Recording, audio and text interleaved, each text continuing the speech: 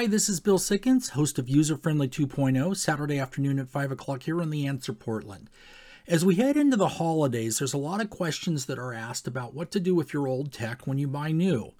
And there's a number of programs out there to be able to recycle and not have this stuff go into landfills, but did you know sometimes you can actually get money for your old tech? Big retailers are out there and they offer trade-in credits, gift cards, and all kinds of other things when you bring your stuff back.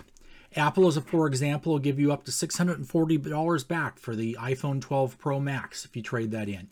Amazon, GameStop, Best Buy, Walmart all have programs like this. Check out their different websites and see what they have to offer.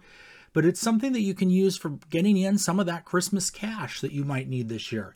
And don't forget, everybody's recommending that you go out there and start shopping early. Supplies are very limited, and a lot of tech you might not be able to get unless you look for it now.